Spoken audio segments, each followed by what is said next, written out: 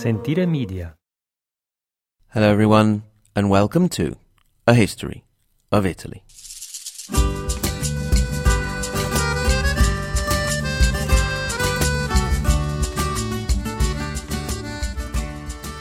Episode 9, A Crazy, Confusing Conundrum of Kings. In the last episode, we saw how the Lombard king Rothari set out a system of written laws that represented a great turning point in the lives of the people that had started out as a nomadic tribe with no written record. Rothari died in 652, after a reign of 16 years. He was succeeded by his son Rodewald, who thought it would not be too big a deal to dishonor the wife of a Lombard noble, and the offended husband put an end to his reign and to his life after only 6 months. He was succeeded by the son of the Duke of Asti, Aripert, and it seemed that the Catholic Church may have had a hand in the election. Indeed, Aripert was a Catholic, and it was under his reign that the conversion of the Lombards to Catholicism saw a great progress, since he banned Arianism altogether in 653. This was about a century after King Rothari had banned Catholic christenings. The reign of Aripert was a rather peaceful one, with just a bit of church building going on, in particular the Church of the Saviour in the capital of Pavia. Now, disclaimer here, things are going to get a little confusing, so if you feel you want to let your mind wander off, go ahead. Have a look at that lovely field over there on the left, or that nice-looking woman or man a few treadmills down, or whatever. I'll try and get your attention later. Aripert decided that on his death, the government of the reign would be divided between his 2 sons, Perctarit and Godeper. Got that? Perctarit and Godeper, sons of Aripert. Perctarit would govern from Milan and have the northeast, and Godeper would govern from Pavia and have the northwest. Obviously, upon the death of King Aripert, there was almost immediate animosity between the 2 brothers. So Godeper thought it would be a good idea to ask the Duke of Benevento in the south to come and help him. The duke in question was Grimoald. He did come up to Pavia, and he very helpfully stabbed Godeper and married his sister for good measure, and made himself king in 662. Seeing how things were going, the other brother legged it off to the Franks, and promptly came back with a Frankish army.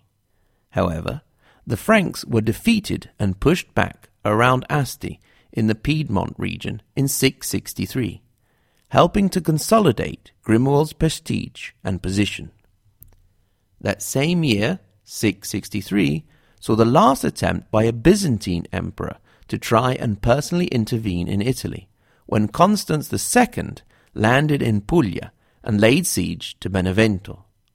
The quick intervention of the king forced the emperor to seek refuge, first in Naples and then in Sicily, where he was assassinated by his chamberlain in the bath in the year 668.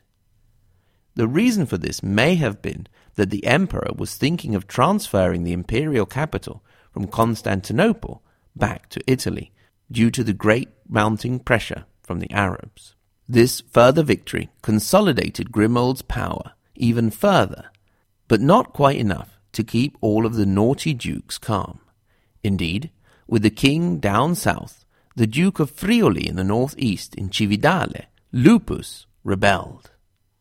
Now, Grimoald didn't want to be involved in a civil war among Lombards, and this sensibility also shows how they were progressing towards a single state and could have, in time, created an Italian nation like the Franks would do in France. Anyway, he decided to get the Avars involved. The more attentive listeners may remember that the Lombards had reached an agreement with the Avars before coming to Italy, leaving them the ex-Roman province of Pannonia. The Avars promptly came and defeated Lupus. However, Grimoald had solved one problem, but he now had a bunch of Avars sitting around in the northeast of his kingdom. His idea was to try and intimidate the Avars with a show of military force. The problem is that if you want to make a show of military force, you need a force to show, and at that time and in that location, the king didn't have much to work with. He did, on the other hand, have a pretty good brain in his head. He had his soldiers parade in front of the Avars, and as the first soldiers made their way out of the picture, he quickly had them change clothes and armor and go back and parade in front of the Avars again. He kept this up for quite a while, until the Avars started to get a little nervous and duly departed. It seems that the king had no lack of clever, sneaky ideas. In another episode, when once again it was the Franks making their way down, he had his troops abandon their camp full of food and especially loads of wine. The Frankish army, confident that they had put the enemy to flight, set to eating and especially drinking. When they were nice and stuffed and more than a bit tipsy, Grimoald charged right back into the camp and slaughtered the hungover Franks. After that, a treaty was signed which kept things on the border quiet for a while. The fun and games lasted for 9 years until the death of King Grimoald in 671. As well as his ruthlessness in battle, he was also remembered as a generous and merciful king. His son, Romuald, was not particularly interested in being king and contented himself with being the Duke of Benevento and going back to doing his own thing, which included extending the territory of the duchy to almost all of Puglia, the heel of the boot, except for the city of Otranto. Grimoald also had another son, Garibald, who was unfortunately a bit too young, so enter again, stage left, Perctarit, the son of King Aripert and the brother of Godipur, who had got himself stabbed. The policy of Perctarit ended up being rather helpful for the Catholic Church. After around 9 years, he raised his son Cunipert to the throne, and he became a very influential figure very quickly. In that same year, 680, the Lombards signed an eternal peace with the Byzantines, which fixed the status quo. Perctarit lasted another 8 years, and he died in 688. This was a period in which the moment was favourable for a definitive Lombard expansion and consolidation. The Franks were involved in the struggle at the end of the Merovingian dynasty between the Merovingians themselves and the mayor of the palace, and the Byzantines were having big issues with the Arabs.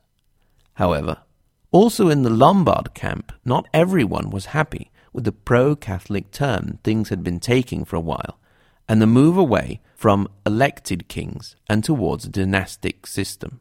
This dissatisfaction resulted in open rebellion once again by the Duke of Trento and Brescia, Alakis, against King Cunipert. The rebellion culminated in the Battle of the Adda River in 693, in which the rebels were defeated. Cunipert made it all the way to the year 700, the year in which he died, and left the reign to his young son, Liutpert. He went down in history as a great warrior and a well-loved king. He left his son in the care of a regent, the Duke of Asti, Ansprand. So, new Lombard king, what's the thing we should expect? That's right, a rebellion. The rebel this time was the Duke of Turin, Raginpert, who usurped young Liutpert after only 8 months on the throne. However, Aginpert also did not last long, and when he died a few months later, the young Liutpert was put back on the throne again, only to be deposed once again by Aripert II, son of Raginpert, and this time he drowned the young king, which made it very difficult for him to be put back on the throne again. Okay, did you get all of that? At this point, with Aripert II on the throne, and his king dead, the regent, Ansprand, went into exile, leaving his family in the hands of the new king, who brutally murdered them all, except for the youngest son, Liutprand, who was later given back to his father, both with a burning thirst for revenge. Aripert II was able to last around 10 years, maintaining good relations with the Pope and the Byzantines. He was very worried about the stability of his reign. He would put on disguises at night and roam around to hear what people thought about him and his nobles. When foreign delegates came to see him, he would look as shabby as possible so as not to invite invasion. Despite his caution, things didn't end up too well for Aripert. Our old buddy Ansprand came marching over the Alps in 712 with an army supplied by the Bavarians. But Aripert actually made it and defeated him. However, he made the mistake of leaving the battlefield and heading to Pavia. His warriors took this as a sign of cowardice and abandoned him. At this point, Ari decided to leg it with as much as he could of the royal treasure, heading for the Franks. Unfortunately for him, treasure doesn't float, and as he tried to make it across the Ticino River, neither did he. That was the end of Aripert II. At this point, with a dead king and a guy sitting around Pavia with his own army, and Aripert's defected army, the Lombards thought that he might as well become king, and so Ansprand became king. Well, I imagine your brains are rather frazzled by all this messing around that the Lombards were doing. I know mine is. If you want to simplify, you can remember that we had Rothari with his written edict of laws, then a number of confusing kings, among which Grimwald was pretty cool, and then Ansprand. Anyway, the remaining part of the Lombard reign is a little less confusing, I hope. Just a couple more considerations before we close up for this episode, to catch up on some administrative and social aspects, although we will look into these more closely next time. First of all, during the 7th century, and as we've seen at the beginning of the 8th century AD, there was a move away from the meritocratic election of great warriors as kings to a hereditary system. Although we've just been through a series of confusing changes, all the protagonists involved either had royal blood or sought quickly to marry into it, such as when Grimwald married the sister of Godeper.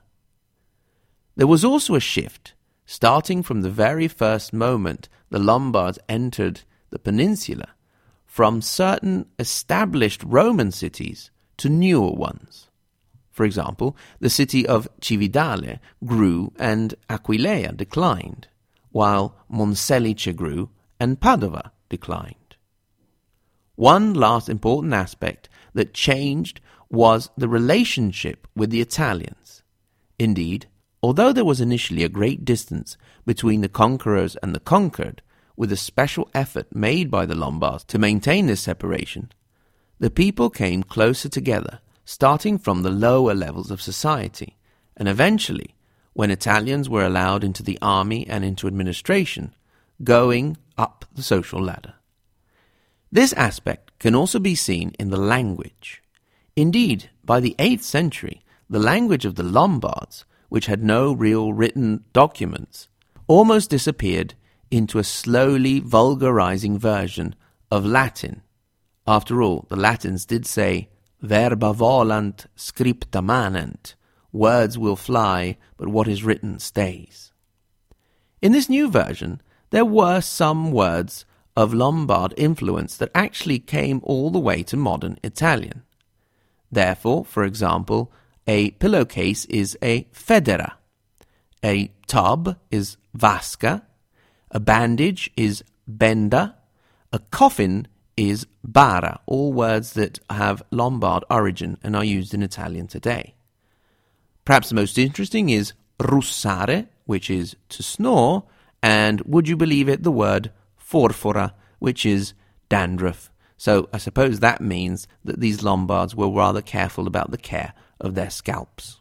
It is curious that many of these words regard people's everyday lives, and yet we don't know that much about the everyday lives of the Lombards, although archaeology is giving us more and more info. Anyway, we'll hopefully go through a few more stable kings next time, give or take a few, and get to the end of the Lombard reign in Italy. Until then, thank you very much for listening. Remember, as always, that if you want to get in touch, you can do so via email at hello@ahistoryofitaly.com. At the same URL, ahistoryofitaly.com, you can find the podcast and you can click through to our Facebook page, or you can go to our YouTube channel and look at some documentaries on Italian cities and find all kinds of resources to help understand the history of Italy.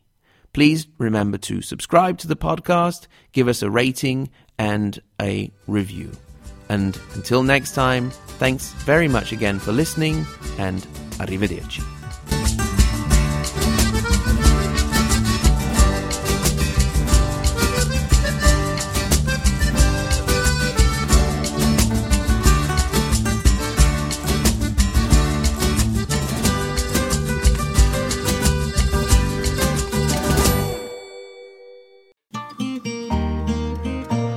Sentire Media. Hey, podcast producers and show hosts. Do you want to join a podcast network that celebrates all things Italian? At Sentire Media, we understand the allure of Italy and its unique culture. Our devoted team of hosts and producers are all driven by their shared passion for Italy. And we work tirelessly to create the best lifestyle podcasts and content that will whisk you away to the very heart of Italy. With us, you can savor the mouth-watering flavors, get lost in the stories from the past, break down the cultural barriers, and truly immerse yourself in the vibrant traditions of this intoxicating country. If you have a great podcast idea or are already in production and would like to join Sentire Media, head over to sentiremedia.com, that's SENTIRE media.com, and find out how to submit your show.